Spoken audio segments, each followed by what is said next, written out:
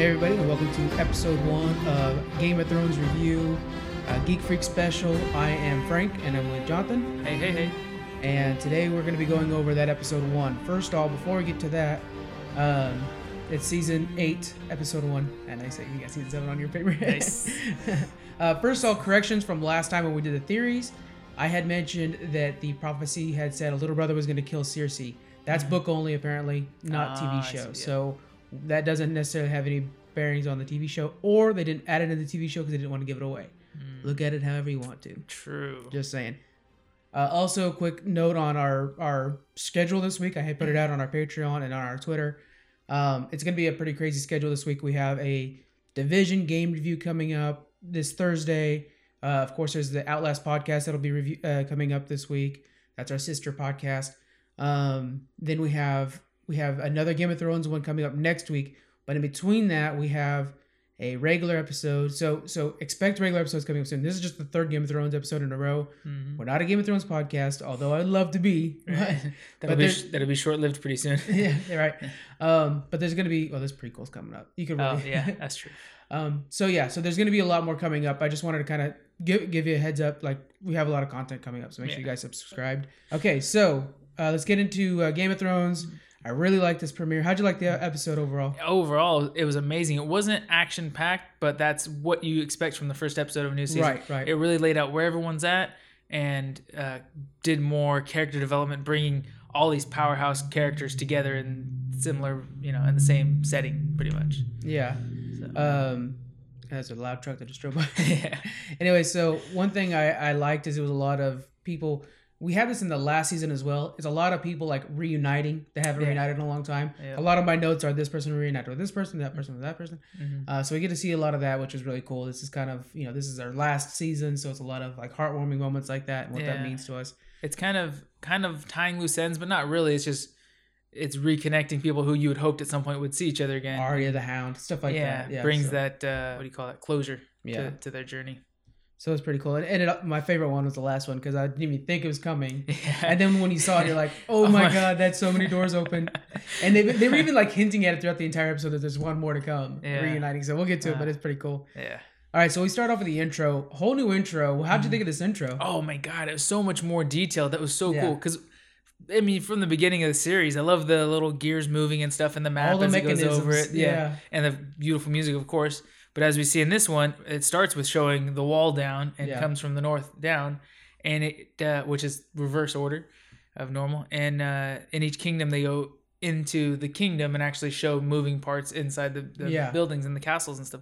Really phenomenal. We're actually seeing the throne room and the Great Hall and the Winterfell stuff.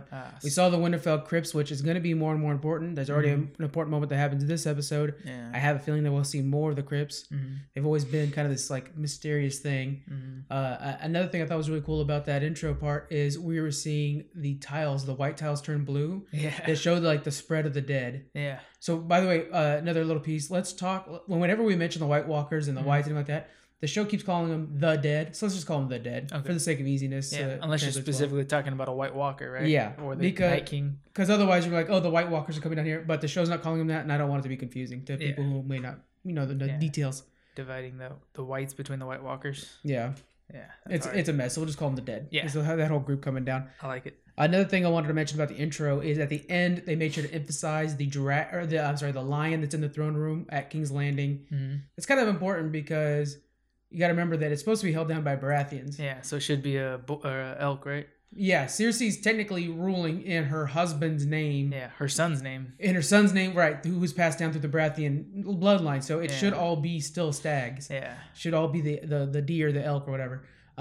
So the fact that there's a lion there, which the lion was put there by Joffrey, but the fact that they're emphasizing it is a really good sign of like, out with the old Cersei's got this. She's locked it down. She's almost like another ruler stepping in. And you know what? I'm taking the throne because it's at such chaos, even though it's her family who's put it in the chaos. Yeah. But she's stepping in as an overthrower of her own kingdom. Good term right there. She overthrew the Baratheons slyly. Yeah, that's a good way to put it. Mm-hmm. Okay, so we start off with Jon and Daenerys. They're coming into Winterfell. This mirrors the pilot episode when we got to see Robert Baratheon come in. Yeah. There's all this excitement. Matter of fact, speaking of the mirroring, Arya's there, and she's noticing a little kid that's running around, excited to see the new king, like her and Bran both did in the first episode. I really liked that. I like that when she sees Jon coming in on the horse, she's so like excited to see her brother finally. After all these years, he could have been long dead, even though she heard word of him. But to see him, she wanted to jump out and yell his name and get his attention and call to him. Why do you think she didn't? I think that it's, I'm not sure exactly why, but I would assume it's because she has a little more restraint and stuff like that. Like she's really good at like playing chill. Like Jon almost breaks that in her. Yeah. But she's really good at being like a shadow right now. Yeah. She's so assassin mode. So that's what I was thinking. It was her training in the Faceless Men that just teaches her like, everybody will see who I am now. I'll be exposed. The whole community will know that Jon's little sister's here. Like we don't need that to be exposed. When the time is right. Me and him will talk privately. Exactly. In the Weirwood. When it's kind of like this place where Ned Stark has always gone to kind of like be by himself. And so it's a good that's a good point. I didn't really think about that, how she's like approaching him later on when it could be more stealthily. Yeah. But yeah. And I think Jon is the only thing that would break that in her. Yeah. Because she has that connection to him where she kind of wants to. Yeah. And if times weren't so dire, she probably would have jumped at it. But I think she knows she still needs to remain faceless for a while. Yeah. Yeah. Oh yeah. That's pretty cool. Dany meets the whole Stark family. Sansa obeys policy and like saying Winterfell is yours. She's clearly not happy about all this. Yeah. But I like that was her first. That was very, very well thought politically. Yeah. As soon as she meets Dany, she bends the knee verbally. She says, Winterfell is yours, what'd she say, my queen or my lady or whatever she said. Your Grace, I think. Your Grace, which is the King's one, which is the Queen's version of it. She's one character that I really like the most in her growth. You know what I'm saying? First season, I could not stand her. Mm-hmm. Now she's one of my favorites. I like everything she's saying right now. Yeah, that's true. She went from being very naive to just being quiet and learning, and now she's pretty wise. Even though she's still not, I wouldn't put her as a game player yet, but she's learning to be the next generation of game players. I think she's thinking like Littlefinger and all them have taught her. Like she knows, like the whole Cersei thing, thinking that the Lannister army's coming up. Mm-hmm. She knows that's full of crap. Yeah, she knows her comment to Tyrion that kind of put him like, oh damn, you're right. Like really made him question his own decision making. Yeah, that was pretty. And it just shows how much she's on top of it now. I really like that. Yeah. Bran shows off his powers by mentioning Viserion. Mm-hmm. How the Night's King's taking Viserion. We don't have time for all this pleasantry. Which I was like, okay, so Viserion did melt the wall. They know that the dead's coming, so that tells you that.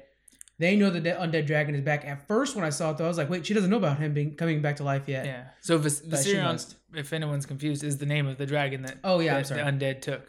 Right. Yeah. So, Viserion's one of the dragons. You're right. Yeah. Rhaegal and Drogon are the other ones. Rhaegal's the one I couldn't remember the name of. Which it becomes important in this episode, too. Yeah.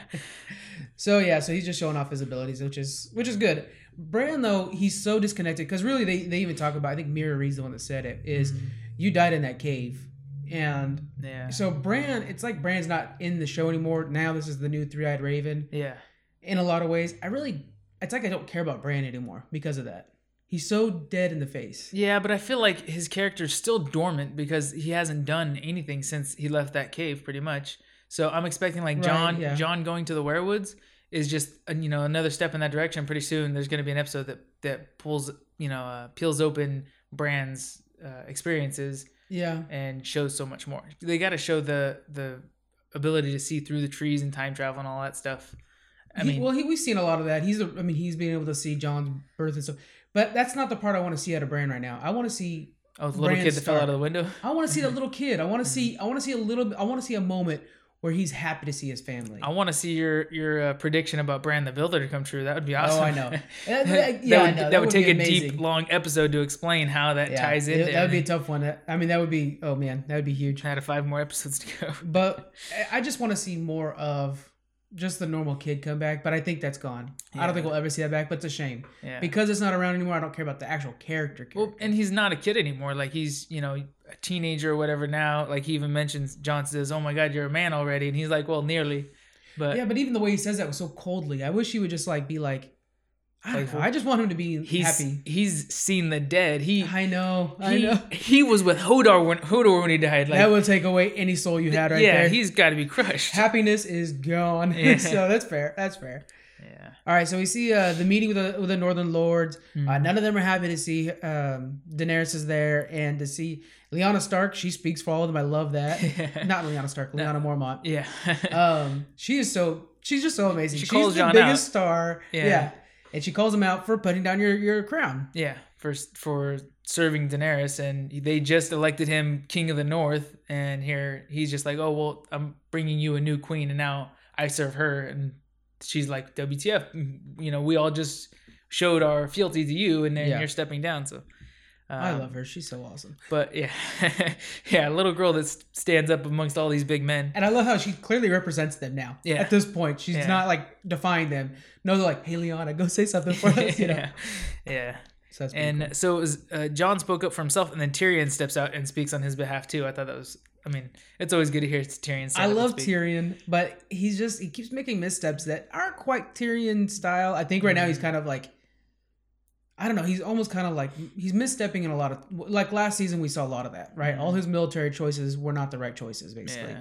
And in this one, in going in front of the Starks and the Northmen and saying, oh, don't worry, the Lannisters are on their way. It just seems like such a misstep. And then one thing for Jon too is I think he's awesome and everything like that. He says like the crown's not important because he's correct. Yeah. In this situation, the crown is not important. Yeah.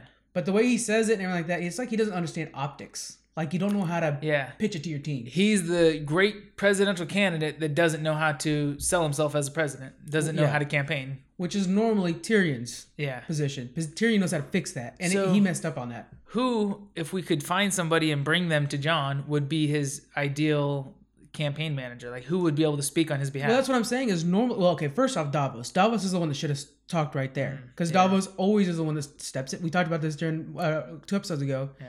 Davos is always the one that steps in and kind of like speaks up for the leader. And so Tyrion like tried to do that, but it should have been Davos. He's the bridge between the lords and the people. Always is, and he's awesome at it. Yeah. And so when Tyrion did it, Tyrion's normally the optics guy, but they're just kind of portraying him a little wrong. I don't really agree with the way they're doing that. Yeah. Tyrion should be smarter than this. And it's actually brought up in the next section. But yeah, so it just didn't feel quite right. One thing I did want to bring up is, it's a moment that's fast forward later on, but we need to tie it all together. In the first part of the scene, little Lord Umber, he's a little kid. He's in charge of the Last Hearth. It's one of the castles up in the north. Yeah, he's like a 10-year-old boy. Right. They're saying, where's your people? And he says, we need more carts and horses and stuff like that to get him down here. Yeah. So he quickly leaves to go do that. He's on orders to do that. We will later on see Tormund and Beric show up to his castle with the Night's Watch. Yeah, a group of crows. But yeah, the Night's Watch. A group of crows, nice. So a murder. Sorry. Oh, a murder of crows. Jonathan, you're killing me. And so they show up there and they see like the Night's King's already been there, ransacked the place. We see that the kid is pinned to the wall with like a spiral symbol, right? Yeah, of like limbs, isn't it? Yeah, of limbs, yeah. And that's the same kid. It's little Lord Umber. So I just want to kind of like remind everybody that's the same kid. He's actually the lord of that facility, that castle. Yeah. And that spiral symbol has been seen a few times throughout the show. It's seen at basically the birth of the Night King when they actually changed that one guy into the Night's King. The Children of the Forest did. Yeah. It's seen in the very very first shot of the show when those rangers were above the wall and then like they were slaughtered. They made that symbol out of body parts. So that symbol is like. It is the White Walker symbol, basically. Okay. So that's why we've seen it before. That's why we saw it there. That's their banner. That's basically their sigil, basically. Yeah. So I just wanted to bring that in because this is a moment where we see the kid, and I want to make sure everybody understands it's the same kid that we see later on. Yeah. It's pinned to the wall. Nice. In a very horrifying moment. Yeah. Okay, so next scene, is Tyrion and Sansa, they unite again. During this moment, Tyrion's watching them like unload just wagons full of obsidian, that dragon glass, that is going to be used to make tools and weapons to kill the White Walkers and whatnot. If it wasn't for Dany, I wonder if this moment would have been a little bit softer. But Tyrion and Sansa are very cold with each other, especially Sansa to Tyrion. Yeah. She's tired of people underestimating her. Tyrion said everybody's underestimated you this whole time. And we see that Sansa had been overestimating Tyrion, basically. Yeah. And the fact that he thinks that the Lannisters are coming, they're not. And so she thinks less of Tyrion because of his... Yeah, she's like, I can't believe I thought you were the smartest man I knew one time, something like that. Yeah, and so she's thinking less of Tyrion right now. Yeah. And I just think if he had just come up on his own, and if it wasn't for the whole Daenerys thing making Sansa on edge, if she would have been like warmer to Tyrion, it's just kind of that's too bad. I really like the two to be friends at least. They were married at one point, and he was her savior for a second. Yeah. One line I want to make sure we clarify for people in case they didn't know. They were talking about Joffrey's wedding, and she was kind of with a smirk on her face saying it had its moments. The moment she's referring is the fact that he died at the wedding. Joffrey died at his wedding. So in case you were like, oh, that's funny that she enjoyed the wedding. No, it's because she escaped because Joffrey had died at it. Yeah. That's the moment, which was really fun. The Purple Wedding, where wasn't he poisoned by the Tyrells? Yeah, it was by Olenna Tyrell, the old lady. Yeah. It was part of it, and Littlefinger was in on the plot and everything like that too. That's why Littlefinger was able to steal her away. That was a good one. Yeah. So I just that was my favorite part right there. Yeah. So after that, Jon goes to the werewolves, right? Yeah, that was the Jon and Arya moment we were talking about earlier. My favorite part there was when she's like, "How did you survive a stabbing with a knife?" And his line was, "I didn't." Yeah. How'd you? Yeah. Was it how'd you survive a knife to the heart? Yeah, that's what it was. Like, yeah, I didn't. It takes a second that she cracks a smile and runs up and hugs him. Yeah, and that's her like breaking. That's classic little Arya, which is what I want from Bran at some point. I want that moment right there, where you see little Arya just break for a moment and just like the wolves are back together kind of thing. Yeah, I'd like to see that. I don't know if we could ever see Bran go back to being normal though. He's so defected. Yeah, he might just be too far gone. They already said you're dead in the cave basically, so it's kind of our sign to that. But I like that Jon chose to go off like his father would do and spend time in the werewoods too. Yeah. Really it's kind of their, because of their religion is the old gods, and literally the werewoods are representative of their old gods. It's where they go to meditate and pray. Is to the forest. And so that's what Jon or what Ned would do. He's go out there, sharpen his sword, and just kind of contemplate by that tree. That's where it was a really cool reflection of the Ned Stark to Jon Snow. One thing that was really cool too is she mentions, they're talking about Needle, and she says she's used it a few times, which is like such an underplaying to how awesome she is, And then he brings out his sword and like, oh, it's a Valyrian. I wish she showed like, I have Valyrian too with his dagger, but she didn't do that. But she's the one that recognized right away that it's Valyrian steel, right? Yeah. So it's cool that now that she's in the same, because she's not a little girl making dresses kind of thing. She's in the same line of work. She's an assassin. So they are able to like kind of talk shop together now. That was also a cool part because Jon and Ned both always recognized that in Arya. When everybody else was like, "Why are you not sewing like Sansa?" Those two have always recognized like she's a warrior. She's Lyanna Stark reborn, basically. So it was really cool to see that. And then we also see Sansa is being defended by Arya, which is something we didn't expect before, saying she's the smartest woman I've ever seen. The smartest person I've ever seen. And really kind of reaffirming the thing like, you're part of the Starks. Please decide Starks over everything else. Blood is thicker than water. And that's going to become so important later on when we find out that, he's not a Stark. So will he still... Yeah, I'm sure he will. But, I mean, it's going to be one of those things that's going to be coming up later on very soon. Then we go to the Iron Fleet, and the Golden Company are showing up to King's Landing. Cersei is happy that the dead have broken past the wall, which is kind of like, you're just so freaking cruel, She doesn't understand the problem, really. In this moment right beforehand, Euron's talking to Yara, his niece, in the bows of the ship. And he mentions that his ship is mute, that all his crewmen are mute. That's a book thing, so just a real quick clarification. Yeah, I was going to say, why is that? Are they unsullied or something? Well, no. He's like nuts. He uses a lot of magic and stuff like that. So, in the books, he has a lot of magic. Well, one thing that happened was they were out in this storm for a while. And during this process, he started to go insane. So his crew actually tied him to the mast of the ship so he wouldn't like jump overboard because he kept trying to jump overboard. Once that was done, the storm was over. They cut him loose and he ripped the tongues out of all of his crew members for that. Wow. And then he changed the name of the ship to the Silence. So literally his ship is the Silence and everybody's mute on it. Wow. There's all kinds of rumors and stuff like that within the book, like mythology of like how crazy the ship is. They use these certain witches to keep the sails always blowing no matter what direction they go into. I mean, Euron's way cooler than they show on the show, right? But yeah, that's what the mute thing is because of that. So just a clarification there. But yeah, so he's bringing back the Golden Company. The Golden Company we talked about before a little bit. They were founded by a rebellion bastard of the Targaryen family, and they're made up of all exiles from Westeros. So they all have a tie to Westeros. They're from Essos because that's where they've been doing their thing. And they're being paid by the Iron Bank, but they are all Westerosian, and they're led by Targaryens typically. They're led right now by Harry Strickland, but they're normally led by Targaryens. And it's just a mercenary army. They call them sellswords, but they're really mercenaries.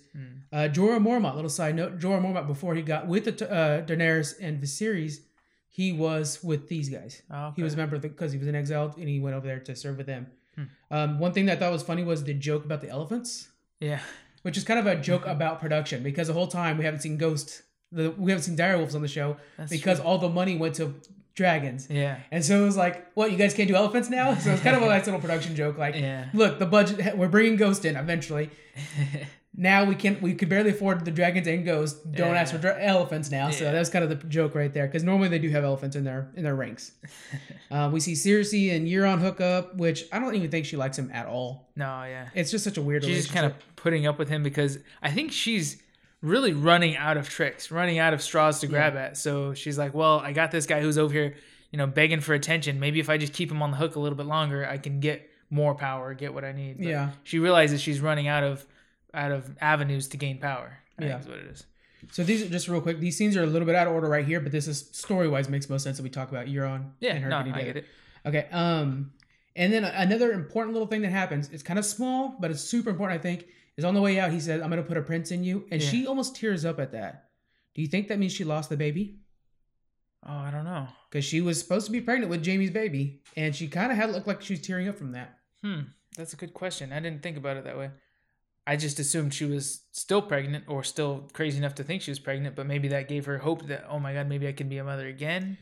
Right. There's a theory that she actually wasn't pregnant this whole time. Mm-hmm. But I thought... I wonder if it's going to come up that she lost the baby. Like, she'll have a confrontation with Jaime and then say, like, I lost our child or something like that. Because that's what she lives for normally. Yeah. Is for her children. But she's getting old, too, so... And she was happy that the wall went down when the dead came down. So it's kind of like she doesn't have anything to lose anymore. So she wants chaos, as much chaos as possible. Well, I think she wants all of her enemies to die. If she doesn't realize that as they die, they become an unstoppable army. Right. It just gets worse and worse. Yeah. So anyway, that was a little something. I think that might come back later on. We see that Bronn is back. I'm happy anytime Bronn's on screen. Yeah. He's one of my favorites. Mm-hmm. He's enjoying his wealth, we see, with the ladies. 3 prostitutes, not bad. Or whatever you would call them. He is ordered by Cersei, and one of the most screwed up things you can do. Yeah. He's ordered by Cersei to use the crossbow that Tyrion used to kill Tywin Lannister, her father. Yeah. So it's Joffrey's crossbow, right? That he was torturous with. He was not torturous, but he was a douchebag with it already. That was right when we first seen it. But the reason Cersei wants it used is because it was used to kill Tywin Lannister. Yeah. So she wants that crossbow used to kill Tyrion Lannister and Jaime Lannister. Yeah. So she's telling Bronn to kill Jaime or Tyrion or both if either of them survive the war in the north. She just wants them dead, to make sure they... So, and this is a huge character moment for Bronn. This whole time, he's all been about money, but he kind of breaks here and there for both Tyrion and Jaime. He likes them both. And so right now, it's basically... Okay, so here's my question to you. What would Cersei give him if he went through with this? I mean, she's gonna the world. I mean, he could take any castle he wants. I don't think she has enough power to exchange for any life right now. Well, in her perfect world where she wins the Iron Throne and all, she's still fighting for the Iron Throne. Everybody else is trying to survive, right? Yeah. So if she wins, she thinks she gets the Iron Throne and all the 7 kingdoms. Yeah. What does she give to Bronn? Then, like you're saying, he could pick whatever kingdom he wants to be king of. I mean, it has to be the level of, like, you're in charge of all the South kind of thing. Like how Ned was the Warden of the North. Yeah. I think she would give Bronn, like, Warden of the South just because nobody wants to be Warden of the North. If you're not a Northern. The Northerns are cool, but otherwise it's a downgrade because it's cold up there. But I think he would take the South. Yeah. Or just... tons of gold, and you know what? You don't have to be a lord or nothing. You just be wealthy. You be our manager. I think he wants his castle. He's been asking for a castle from Jaime in season 7, so I think he wants a castle. It's all about which one. Yeah. Maybe the twins. Maybe I don't know, something big. It's got to be huge. So we'll have to see. Nobody wants Harrenhal anymore. That's a cursed one. But So anyway, he's headed south. Then we see Theon rescues Yara. I really didn't like this scene. What'd you think of that scene? Yeah, it was disappointing. I mean, I like that she punched him in the face, knocked him to the ground, Yeah. Quick response to that. Brings him back up, but to me it felt like they were kind of like writing the Greyjoys off like they did with the Dorne storyline. Yeah. Like I wanted to see more out of that. Like that was probably the last time we'll ever see the two of them. We'll see Theon. He's headed to Winterfell to help out. Oh, yeah, that's true. But, I just wanted to see more of Yara. I really like Yara as a character. There's not going to be any more ship battles or basically is what we're hearing. Any Greyjoys, pretty much, yeah. In Yara's defense, it was a good point saying that they need a place to retreat to, and they can't get to the Greyjoys Islands. Yeah. So that part makes sense. It's just that it's just a shame. I really liked the Iron Fleet and everything like that, and basically now we're not seeing it anymore. And the dead were able to take a dragon. I'm sure they can hop on a boat and they can't do that, or otherwise they would have gotten around the wall a long time ago. They can't take a boat from pirates and ideally they can't go on the water. The idea is they can't go on the ocean because they would have gone. They would have gone from Hardhome right there during that battle. They would have just hopped the boat and then gone out there or froze the water and walked on it. They just can't do that. That's crazy. It's one of those rules, you know how there's got to be rules out there. So there's one of those. Right. I don't know. I just felt like it was kind of like writing them off. I didn't care for it too much. Yeah. Real quick thing that people should know. What is dead may never die is a saying they said back to each other back and forth. Yeah. That is the motto of House Greyjoy. Mm-hmm. And it is from their baptism ceremony where they drown somebody purposely and then resurrect, or they, chest compressions. Chest compression, bringing them back so that they died and then they'll never die again because they already died. So that's their house motto. It's also in reference, she's basically saying like, you're going to go up there, but the dead coming don't die. Because what is she whispers in his ear, but kill him anyways? Yeah. What is dead may never die, but she whispers, but so it's kind of like an understanding that Theon's going to die. Yeah. That's the idea. But I do like, because he's been on this path after being Reek and then trying to slowly gain respect. He's been on this path of resurrection or redemption. And Jon, in the end of season 7 gave him a pass pretty much, or right, his a little bit of forgiveness. Gave him forgiveness. So now finally we see he saves his sister after being a douchebag and abandoning her, and now she gives him permission. You don't owe me anything. You just go and fight with the Starks because I know that's what you want to do. Like go defend them because you owe them so much. It almost feels too like the last Starks coming home in a small way to me. When I was because I watched it twice. The second time I was watching, it's like it kind of feels like he's the last Stark kid coming home. Just because, not to cut you off. Yeah. The moment when she's like, I need you to go back and help me create a retreat area for them. The look on his face is like almost tearing up, and he says, "Whatever, you're my queen. Whatever you say, I'll do." Yeah. But he's like so wanting to defend his home, basically Winterfell, that you're like, oh, that's old school Theon wanting to go back to serve with Jon. Yeah. I don't know. It just felt really good to see. I'd like to see just a little bit more redemption out of him because he's still not back to where he was. He hasn't earned any respect. He's just been forgiven. Yeah. But it'd be good to see him go out and just full on put his neck on the line and probably die defending the people who he'd betrayed. Yeah. I don't. There's not a lot of people are going to survive this. He'll definitely be one of them. Yeah. We see just real quick, Davos, Tyrion, and Varys are talking about how can we, make these two basically get together and create an honorable. The line used is from Davos, who Davos is the best, a just woman and an honorable man, mm-hmm. As the two people leading all the 7 kingdoms. When they're overseeing Jon and Daenerys talking in the field. Yeah. And that trio right there, I want them to make all the decisions. I love that trio. It's so good. Yeah. So you wouldn't bring Sansa into the mix? Sansa doesn't have compassion at all. She's just smart, which is Littlefinger, and it's seriously. So you got to be careful. You need the compassion that Varys has and stuff like that, and Davos and stuff, One line that Davos I know I don't want to get too distracted, but Davos last season said, "Oh, don't listen to me. All I did was ever get old," or something like that. So it was just kind of a cool line. Yeah. And then we see the big next moment. This is a huge moment. Is Jon rides Rhaegal, the one of the dragons, and this is one of the theories we had checked off. Already done. Yep. It was kind of a wild ride, but he got the hang of it. What was miraculous was the fact that he was just able to mount the dragon, except for the fact that Targaryen. Yeah. That now we know he's Targaryen. Yeah. It looks like he can steer by moving the spikes on his back. Probably. Yeah. I think that's how they kind of like a horse. You kind of pull one way, they feel it, and they'll respond. Very sensitive spikes. They're big dragons. But I just got when I was like, and he does know how to control them because he actually lands them in a specific spot. Yeah. So, because I didn't realize until later that he led Dany to that spot. It was his old hunting grounds, I guess. Yeah, it is. Yeah. That's kind of cool. It shows that he can control the dragon, which is also another hint to the Targaryen. Yeah. I mean, we all know the Targaryen bloodline, but they're just really kind of laying down that work. Yeah. It was a really cool moment. Yeah. So we go to the next one, and Gendry, Arya, and the Hound are all reuniting. Mm-hmm. I liked that the Hound wasn't soft at all on her. Yeah. Was it like a cold bitch, something like that? Yeah. Classic Hound line. But that was his I'm happy to see you again kind of line. So it was cool. And it's good to see her and Gendry, see each other because they haven't seen each other since she escaped from the beginning, right? Yeah, something like that. Yeah. They were flirting it up, which is kind of cool. We want to see them happy, so that was good. Yeah. Then she has him making something. Yeah. So to me, what it looks like, because we see it comes into 2 pieces, but it looks like a harpoon with dragon glass on the end of it. Okay. Which I would imagine is to take out the undead dragon now. Yeah. I've been looking at that. I've been looking at theories that have been coming out of it already. A lot of people, of course, already throwing out theories. Mm-hmm. One from Charlie of Emergency Awesome says that he thinks it's a spear because she uses a spear to fight a lot with. She practices a spear with her dagger on top of it. Like she can put the dagger on the spear. I don't agree with that. I think it is like some sort of harpoon. So, and maybe she's having it made for herself so she can battle with it and be killing with it and stuff like that, even though it seemed kind of big for her. But I would like to see at some point Jon's flying by on the dragon, and she throws it to him, and then he flies near Viserion and is able to pierce it mid-flight, or jump with it. And I can't wait for dragon on dragon fight. Yeah, but I think it might be she's creating the ballista that they had down south, getting ready for Viserion coming up. So she might be thinking of like ballistas. Yeah, I don't know. I want to see something really cool at her. I mean, of course, it'd be cool if she launched up somehow. She could be thinking like the Night King and just throw the spear at the other dragon like the Night King can.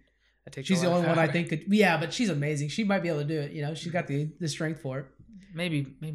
I don't know. Maybe Brienne can. That's what I was thinking. Yeah. Maybe Brienne. That's a lot of power even then. Yeah. Then real quick, we see Sansa and Jon are talking. It's mostly just increasing the drama that's there. That's not a big deal. About him abandoning his crown. So we'll just go right past that. Wasn't a big deal. The real big deal was Sam meeting Dany for the first time. Yeah. What'd you think of that scene? That was well. I mean, I think it wasn't really critical, wasn't necessary, but I think it was good to see. It was kind of heartbreaking the way, you see Sam was excited to see her, nervous, scared, or whatever, but then he finds out, that his dad and brother were both murdered or put to death for not bending the knee to her. Yeah. And he had no clue. He at first hears that his dad had died, and then he's like, "Oh, well, it's okay. Then my brother, will welcome me back when I go home." And she's like, "Oh no, your brother was there with him." Yeah. So that was kind of heartbreaking. But then we see right from there that he goes out and finds Bran. Yeah. And Bran tells him, "We both know pretty much of Jon's parentage." And then I think Sam was telling him, "Well, you should tell him." And Bran's like, "No, that's not my place. You need to tell him. You're more his brother than I am." Yeah. Yeah. And then so he goes in right from there, right? To find Jon. So one big important thing that transitions between all three of these quick scenes is the fact that Dan and Dave, which are the two producers and directors of the show, and specifically this episode, they're doing all 60 episodes. I think it was. Anyways, they wanted Sam angry enough to tell Jon the truth. And they wanted to give him. They mentioned it after the episode. They did like a little one-off little thing. Yeah. That was the purpose behind that scene, which it was almost kind of. I didn't think that Sam should have gotten that angry. He did love his brother, but his dad he couldn't give a shit about. To be honest with you. Yeah. So and I wish they kind of played that openly more. Yeah. Because like you're saying, it doesn't make much sense that he cares. He should have been a little bit relieved or kind of joked about his dad being dead. Like, oh, finally, now when I go home, me and my brother can truly celebrate, and then find out, oh wait, my brother died, and then be heartbroken from that. Right. He was just so heartbroken. I don't know. It seemed like almost too much. That's the hard part. But they needed him to be to where he wanted to make sure Jon for the next scene. So he goes to Bran, which was needed because they had to have that in a situation where the two of them talked for a second. Yeah. But I really like the scene we get after that is Sam goes down to the crypts where Jon is looking onto to Ned Stark. And it's just the crypts are super important to the Starks. And even Sam's not supposed to be down there. Yeah. So he even mentions that when he gets down there. But when the two see him, like it is so it's my favorite reunion of the whole show. Of an episode full of reunions is Jon and Sam seeing each other, and just like that is truly the brothers now. They're truly best friends, and they hug it out and everything like that. Sam they start talking and stuff like that, and Sam's saying like, "Did you hear what Dany did to my family?" And Jon's like, "Wow, it's terrible," and stuff like that. Jon's really taking it hard, but not. He understands the situation, like they didn't bend the knee, basically. Yeah, he's like, he said something like, "I've executed men that were unloyal," or something like that, right? Yeah, and then so Sam's argument is no, you're the king of the because he's saying that she would have been compassionate. She's not compassionate. You would have been compassionate, and he's saying I'm not king. And then he says, no, you have been king this whole time. Yeah. You're king of the seven kingdoms. Yeah. And one thing I really liked that Dan and Dave also mentioned was during that explanation of why you're the king of the seven kingdoms, your mother is Lyanna Stark, your father's Rhaegar Targaryen, sorry, not the dragon. And while they're talking, they left the shot on Jon for the most part. Yeah, instead of cutting to Sam while he's talking, it was Jon's emotion, his response while Sam was talking.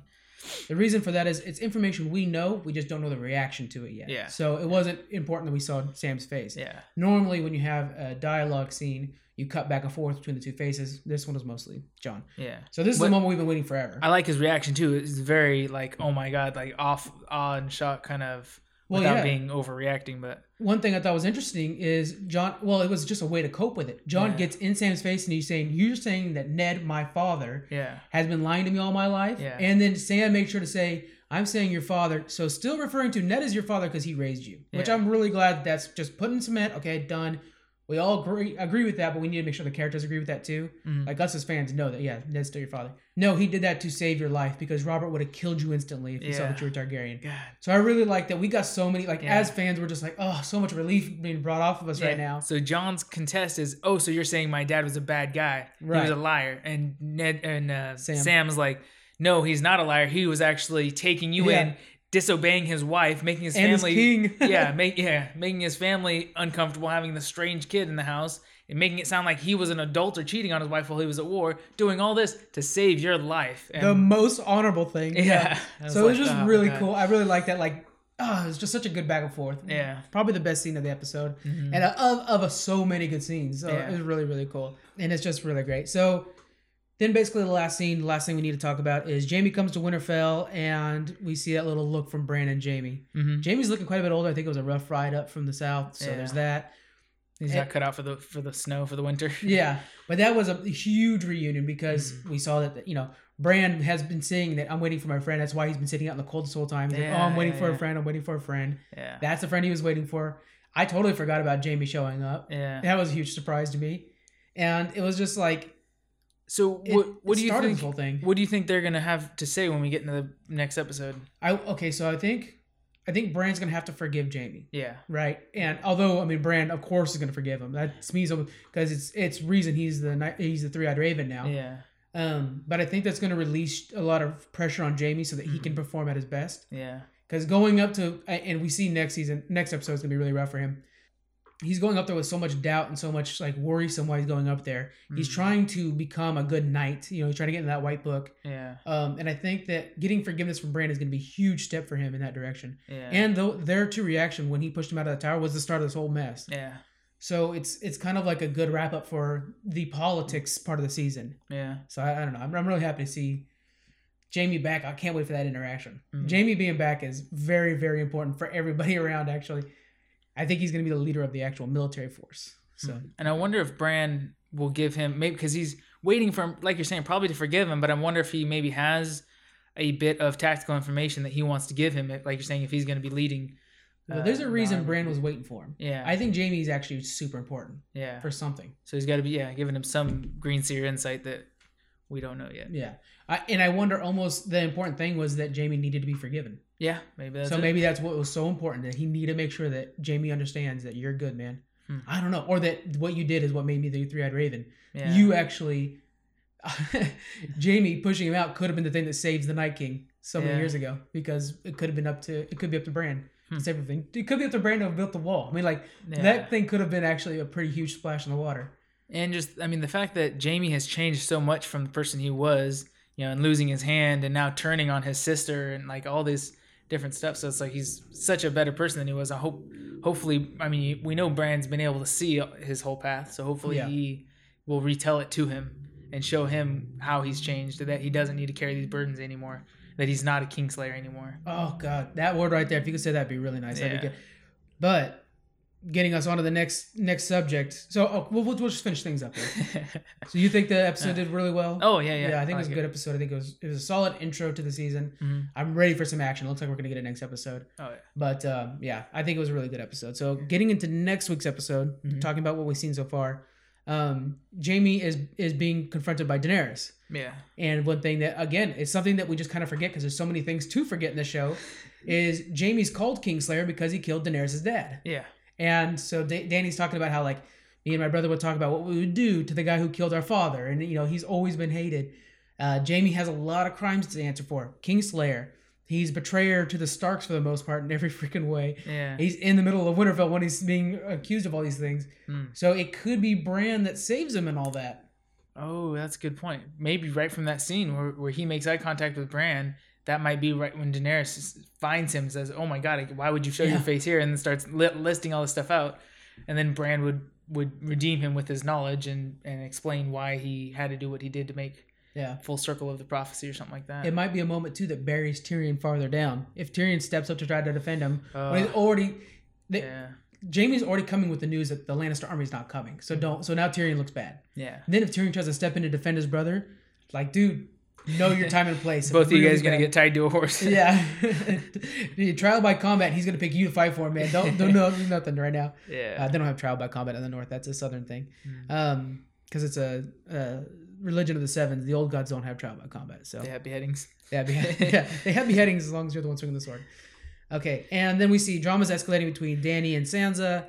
I think this is just something that's going to have to escalate. We have to get the kind of cleared out of the way, and then it'll be fine. To me, it's kind of whatever. I really don't care about this. Yeah, because they have to play out that little social dynamic between the two, the power struggle or whatever.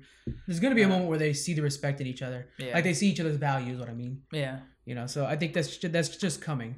And, one line that was earlier on in the show, we forgot to mention of this episode where they're talking about how like there's such lack of food and how we're going to feed all these people. Yeah. And then she says, well, what do even dragons eat? And then Daenerys says, whatever they want. Yeah, I love that. Because it's like, she asks that so seriously, like, we don't know how to manage this many people and blah, blah, blah. And we got all these armies to feed and dragons. What do dragons even eat? And he gets quiet. And then she looks over at Daenerys and she's like, whatever they want. Something like that.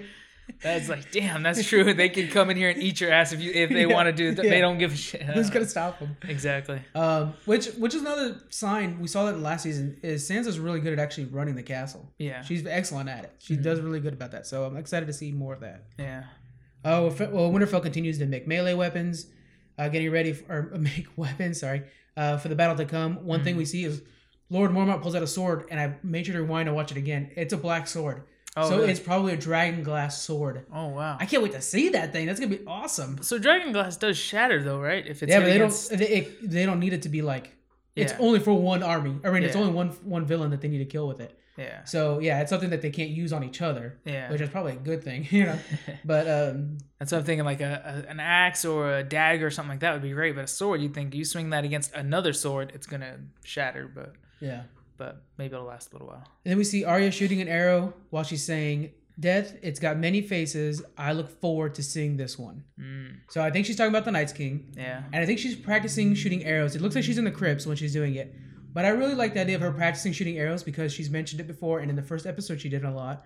Where she used to shoot arrows a lot when Bran and Jon and Robert used to do it all the time. Yeah. Or Rob. So it's kind of cool to see that she's probably the best archer of all of them now. Yeah. She's just a badass now. So it's just really cool to see her doing that. And then we see the beginning of the battle for the Winterfell. So this huge battle of Winterfell, it's going to be the first big battle. We're either seeing the beginning or the full thing next episode. I think we'll see the beginning of it because we saw a lot of loose ends to tie up. Yeah. So yeah, it's going to be a great episode next week. I can't wait. This one was awesome. I can't wait for the next one. I'm stoked. I hope we see Ghost. Yeah. I haven't seen Ghost yet. Mira Reed, I'd like for her to come in. And Nymeria, where did she go? Nymeria's still out there. She's just chilling out there somewhere. So, yeah, I mean, winter's come. She's got to be heading north with her pack. I'm sure in the middle of the battle they're going to jump in, too. Yeah, I like to think of this big battle, and she's like, I think we're going to get a lot of that. Like we got with the Veil 2 seasons ago, where things are going bad, and all of a sudden they just run in and save the day. Yeah, everybody from every direction is just going to be pushing north and do what they can. Yeah, hopefully. That'd be cool. And then you got this new crazy army, I think. I don't know. We got to figure out what happens with Cersei, too. There's a whole other thing out there, too. Oh, God, I don't know. Yeah, so we know that's the other big battle. So, yeah. It's like, can we just let the dead pass through real quick, take out them, and then come back and we'll fight them? We'll fight them stronger. All right, guys, so that's going to do it for us. We will see you guys next week. All right, bye.